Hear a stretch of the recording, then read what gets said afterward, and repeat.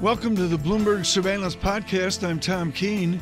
Daily, we bring you insight from the best in economics, finance, investment, and international relations. Find Bloomberg Surveillance on Apple Podcasts, SoundCloud, Bloomberg.com, and of course, on the Bloomberg.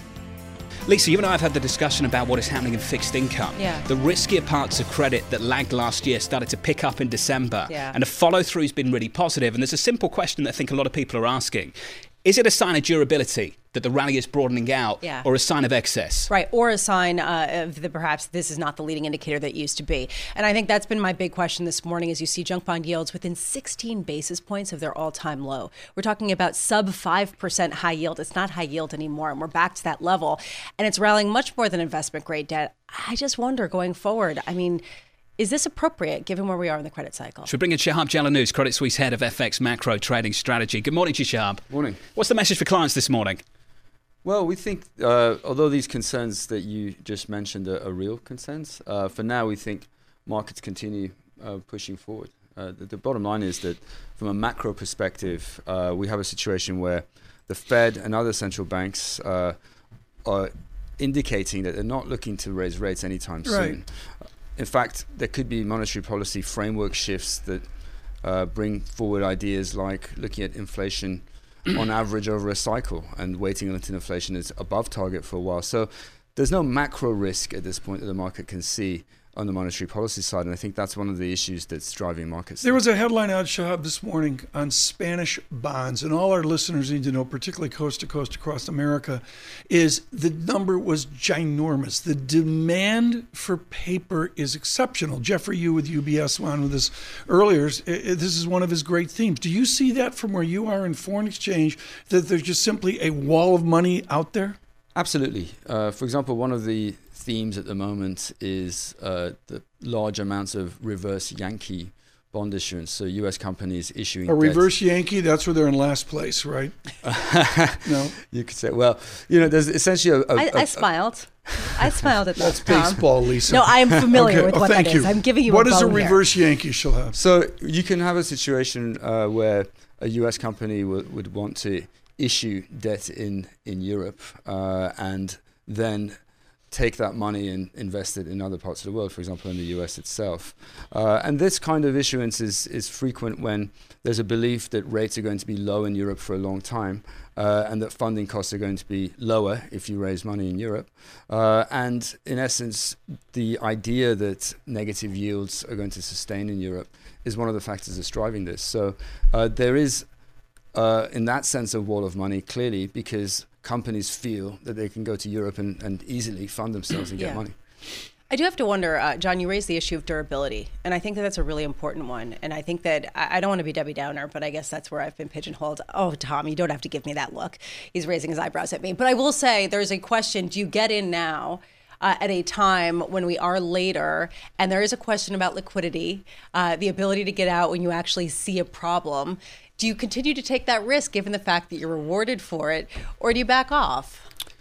It's difficult to back off simply because every day that you've backed off, you're losing money, in effect. And because at the end of the day, there's a relative component to this as well. So, like I said, you've got negative rates in Europe. There's no sign that that's going to change.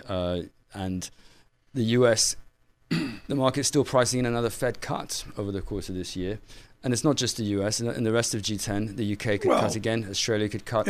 Very difficult macro backdrop to try to fade where markets I'm glad you bring this up, Shahab. John, the hockey stick on British rate cut expectations, isn't it amazing? Absolutely extraordinary. Driven by the policymakers more than the data. A real about turn from Governor Carney and others as well. I find it absolutely fascinating. Where did it come from?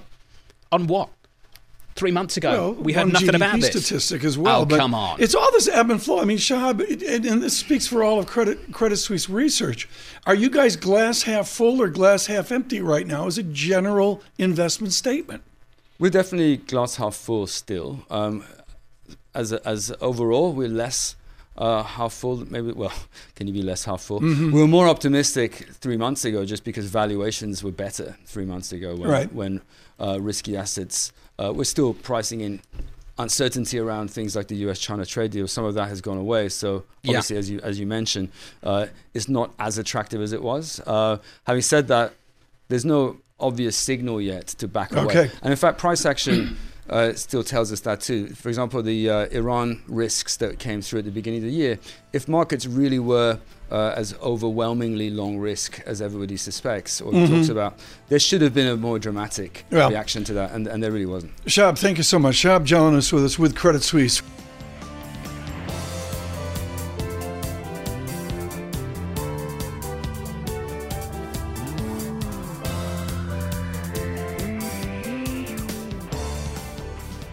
Looking at JPMorgan, I think we've got a better idea with a number of $36.4 billion for annual earnings. That's quite something for a US bank on a year, Lisa, that many people thought perhaps we'd go into recession. How does this correlate? On a year when we had 3 interest rate cuts, we've had record profit numbers out of JPMorgan. How does this correlate with the idea that banks are in a downward slump? Just throwing that out there. Go to cash. Well, the stock price performance of last year doesn't correlate with that story either, does it? It outperformed the index. But people are saying that the sort of years of incredible profitability are over. This doesn't cohere with that. Tom didn't say that a year and a half ago. Well, he's next to us now. Tom Michaud, KBW CEO. Tom, you've read through the numbers. Your thoughts, please. Yes, I think it's impressive. You mentioned the revenue growth, and you would combine that with only 3.9% operating expense growth and share repurchase of about 4% year over year. You put it together, it's dynamite. Now that I think it's all about the operating leverage. Now, that revenue growth, remember, last fourth quarter was a terrible fixed income trading quarter. So I know it's an 80+% improvement year over year, but that's not really normalized. That's more a story of how bad last year's fourth quarter was. But still, it's really pretty good. And it's more dollars than we thought it was going to be. Yeah. So it was good performance, but this type of operating leverage is really impressive. Well, what I find amazing about this is we're going to hear this again and again through the next 24 hours, that we knew this was going to be a big beat because we knew Q4 in 2018 was bad, but so did the whole analyst community, and they were still $1 billion shy of fixed income trading revenue, Lisa. Yeah, that's been the issue here, is that they managed to beat and then some. Do we have a sense, Tom, of exactly where they benefited? Yes, as a matter of fact. So relative to expectations, and our firm was a little bit more aggressive than the average firm in terms of our estimate, but they had 16 cents a share of revenue beat, and they had 8 cents a share of mortgage banking miss.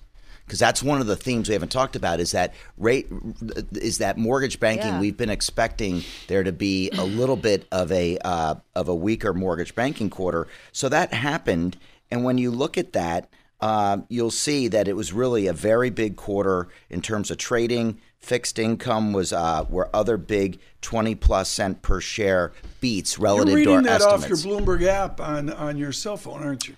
I have a Bloomberg app on my cell phone, but I happen to be reading the direct delivery of research from my phone. But this is really compelling. In other words, it wasn't all bright spots, right? The mortgage decline, they had to offset somewhere. I'm wondering, they did. What was better? What was so amazing that actually delivered this beat that exceeded even the most aggressive of estimates? My sense is that the market for FICC trading and for equities was probably a little bit more generous than people thought, and I'm going to guess they picked up market share. So I think it's from who? Well, the biggest banks have been picking up market share from European banks. Is the data is what our research has shown, and also the smaller players continue to see pressure. So what's the sweat to merge right now? I'm sorry? What's the sweat to merge right now? January, everybody's back from the holidays. What is the sweat in small bank and regional banks to merge? I think you're going to see more consolidation because there's a understanding of how you got to take more costs out. So we've got some long-term trends on efficiency ratios. Even the talk, you look at some of these banks, they're in the 50s, mid to high 50s efficiency ratio. Wells Fargo is above that, and hence their profitability is lower. So there's a little bit of a competitive competition war on efficiency. And then while they're doing that, they're spending, at least the big banks, are spending billions of dollars on innovation. So the other banks in the industry are seeing that. And it's not game over for the regional banks. They just need to play to their strengths. Big year last year. Some of these numbers validate some of the year this bank had. 2020, show me the year ahead. Reasons to be constructive. What are they, Tom? Okay, the industry is very profitable. The balance sheet's the strongest it's been in 80 years. Some of the Dodd-Frank reforms of capital and liquidity reforms have made these banks safer. the American banks, the gap between their performance in Europe is widening of the big global banks. They will pick up more share globally. But remember, all this is being said, but the regular banks and the typical banks are going to have very little growth this year, if any. And it's because the cuts in interest rates have hit the margin. What we didn't talk about is that their net interest margin was down a lot. The rest of at JPMorgan, the rest of the industry's margin is going to be down a lot year over year. You have to let that season and get behind you. And once that happens in the back half of the year, we think you'll start to see a pickup in operating leverage again for the banks. We got to get you back soon. I've got like 10 more questions. Tom Michaud, thank you so much from Keefe Bruyette. It is a Stifel company, KBW as well.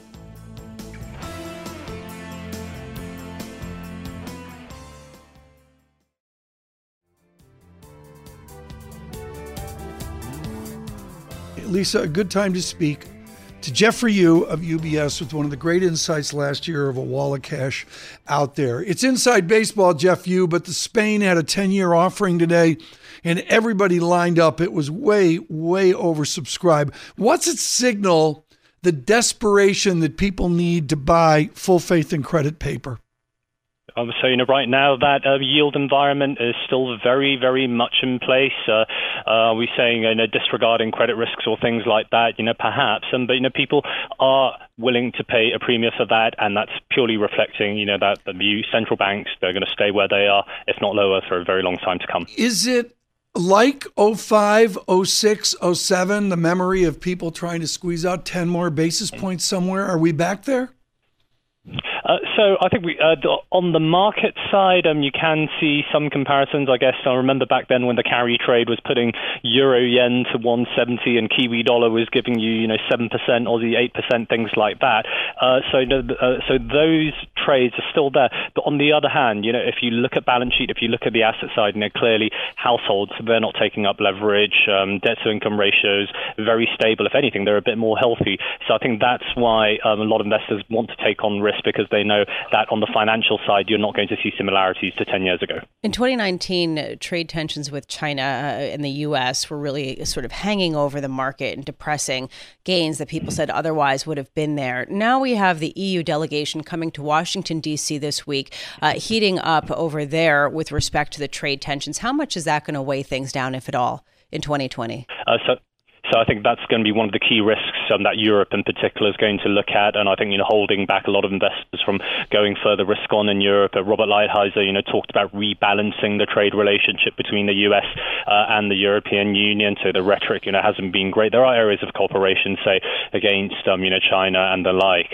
But clearly Europe wants a multilateral approach. They're not used to this kind of bilateral, bargaining. So that is going to be a source of worry, especially for the auto industry in Europe, for quite some time. Yeah. So are you expecting sort of an underperformance in the auto sector and industrials, or do you think that this is just going to be sort of a general overhang? So actually on the industrial side, if you strip out autos, I think the outlook is not as negative. The data stabilized, and that's what the German Treasury curve is, the German Bund curve is telling you as well. But I think these are tactical shifts for the time being. Are we calling for reflation in Europe? Are we going to see the ECB start to change its language? Probably not. But again, let's see how these talks go. Jeff Yu, how do you measure effervescence? I mean, if we're up here, we're up there in a good and positive way across asset classes. What's the Jeff Yu measurement for exuberance? For exuberance, vol. Again, I go back to being an FX guy, and if you look at how euro dollar, implied vol, month, I think we're trading on the 4 handle, right? So those were just levels where you would think unthinkable. For yes, it is the most liquid FX pair, but for that to essentially become a low carry or a negative carry near cash asset, those are levels where 10, 15 years ago you would tell someone from FX that euro dollar trade on 4. They would say no chance, but that is happening. Again, going back to where central banks are. If we are at no chance, and it was one of my headlines last year, was the London annuity at 4.1%. I believe it was in the FT that was published. Are we going to see the actual rate of return for some of these annuity products actually go under 4%? To me, that's literally back to the 1930s. that would not be a surprise. And I think this underscores and a bigger theme of, again, the cash, for these LDI managers, for example, do they really need to be more like the Norwegians, go towards risk, or be like the Canadians, go back into or go into a PE framework, otherwise those rates are going to come down. How do you boost returns? There's going to need to be a change or in mindset on the regulatory side. But again, if that cash goes out of fixed income, where is it going to go? Most likely equities. Lisa Bramowitz, Ian Lingen just publishing moments ago at BMO Capital Markets. CPI universally disappointed. Universally. He's watched on the street. That's quite a phrase. To me, I think that this raises a question. How can you keep piling into risk at a time when you have a global economy that's steadily slowing? The fundamentals just don't matter anymore. Is that it? No, certainly not. It's not that it doesn't matter anymore, and I think people are going to focus on quality. That's a message that we are sending to clients. So you go to company level fundamentals and be clear about stock picking, but also be clear what you want to own. So we don't want to own corporate investment exposed sectors right now. We want to own consumer exposed sectors, and besides, something that's been well flagged, again, credit in the US, senior loans, things like that. But the moment that credit begins to crack, the moment where we'd really start to do default rates, go up, where better fundamentals on the household side is no longer enough, to sustain the credit valuations we're seeing right now, that's when we need to reassess. Geoffrey Yu, thank you so much with UBS and their wealth management division. Just wonderful on cross-set analysis.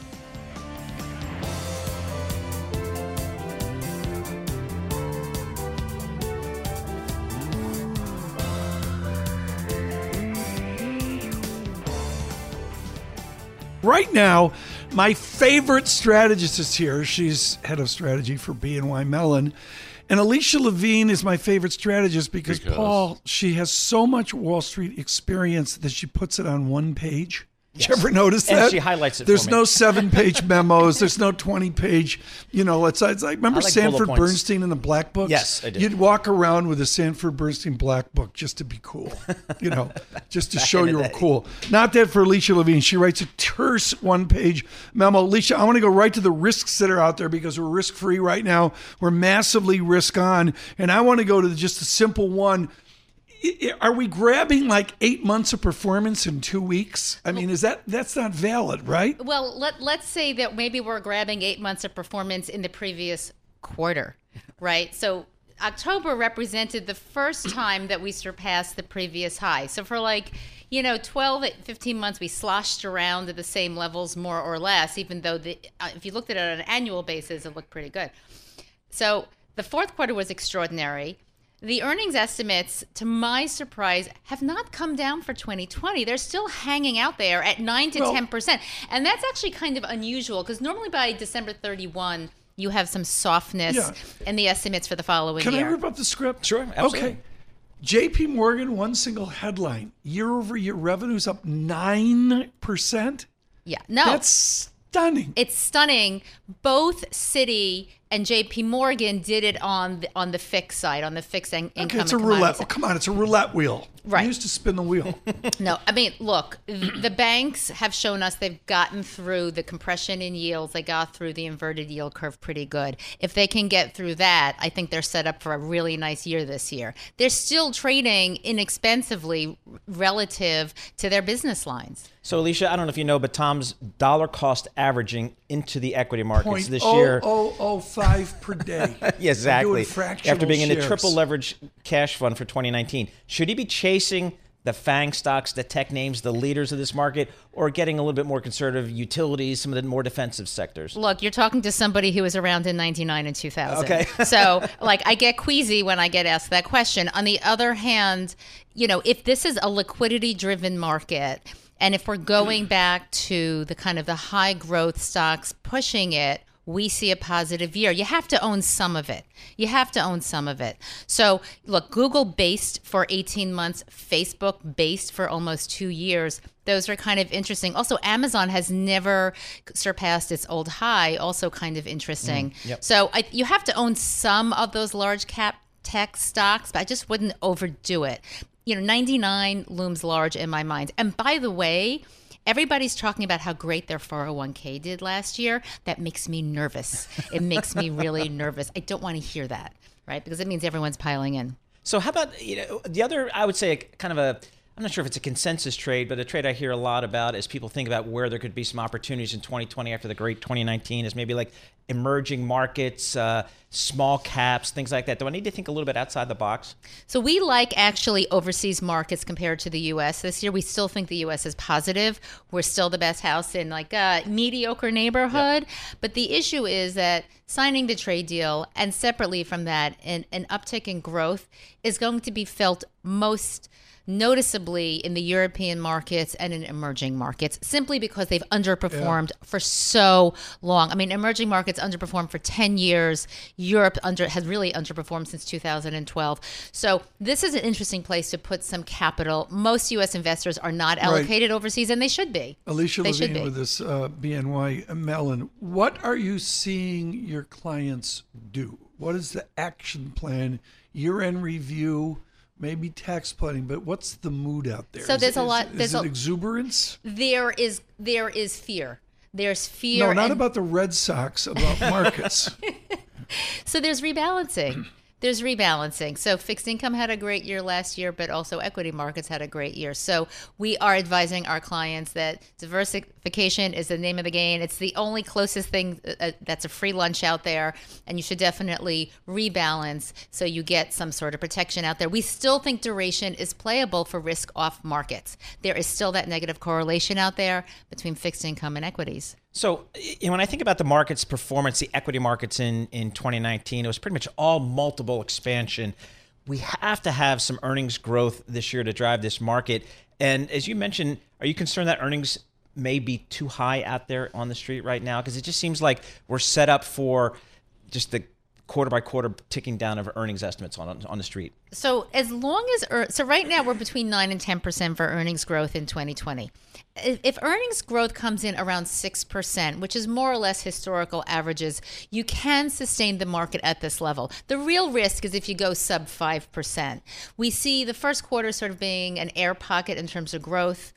And we see the U.S. economy doing better actually over the summer. That's really where you're going to get the full benefit of those 3 rate cuts and the global liquidity coming. And so you have to play. You have to play because you have to get performance. But you should also just realize your earnings estimates are coming down. I'm afraid to ask this question, but I'm going to go. And if you don't know the answer, that's okay. Is Apple over-owned? Is Apple under-owned? So my contract says I can't answer that question. Because about the individual stock, Yeah. right? Yeah. Tell me about share buyback. See how I segued out of that right to something pretty good. I mean, if the market goes up and multiples get stupid, MBA 101 says don't affect share buybacks, or at least at the margin increase share buybacks. Are you hearing that out there? I'm not hearing that. I'll tell you what happened in 2019, though. Your share buybacks gave you a 2% difference in your net income growth versus your EPS growth. So your EPS growth was marginally positive versus your net income, which was negative because you had a smaller share count across the S&P. Huge buybacks last year as a result of the repatriation. Hard to buy stocks at this level, I would think. Are you observing that where CEOs go, no, we're not going to do that? Not yet. That's not a way to make friends and family. No, not yet. Not yet. I think if you still see buybacks this year, you can still buy the market. Alicia, I think they're signing a trade deal tomorrow. Do we care? We definitely care. Okay. I don't think it's nothing. Okay. I don't think it's nothing because, look, if I'm reading the headlines correctly, China has agreed to purchase up to $200 million in U.S. ag products. That's very important for the farm states and very important for the Midwest. Separately, there is an agreement, and we'll see if this is enforceable, that there will be no forced technology transfer. And as you know, those were one of the structural issues that the U.S. really wanted to get for this. So this is something, and don't forget, some of the tariffs are coming off. We should see an uptick in CEO confidence, and if we get an uptick in CapEx, we're off to the races. See, and then I guess then the question becomes, not to get greedy, phase 2. Oh, no, we would never do that in this room. Not in surveillance. Phase 2, is that something the market even cares about, or is it just taking off that uncertainty of President Trump and the trade issues is enough for the market? So right now, the phase 1 really is about getting rid of the uncertainty and not escalation of tariffs. if there's any phase 2, it will start in the next administration of which whoever is sitting in the White House. This is not easy. This is about changing the Chinese economy. Don't think that's going to happen. Alicia Levine, thank you so much with BNY at Mellon. Thanks for listening to the Bloomberg Surveillance Podcast. Subscribe and listen to interviews on Apple Podcasts, SoundCloud, or whichever podcast platform you prefer. I'm on Twitter at Tom Keene. Before the podcast, you can always catch us worldwide on Bloomberg Radio.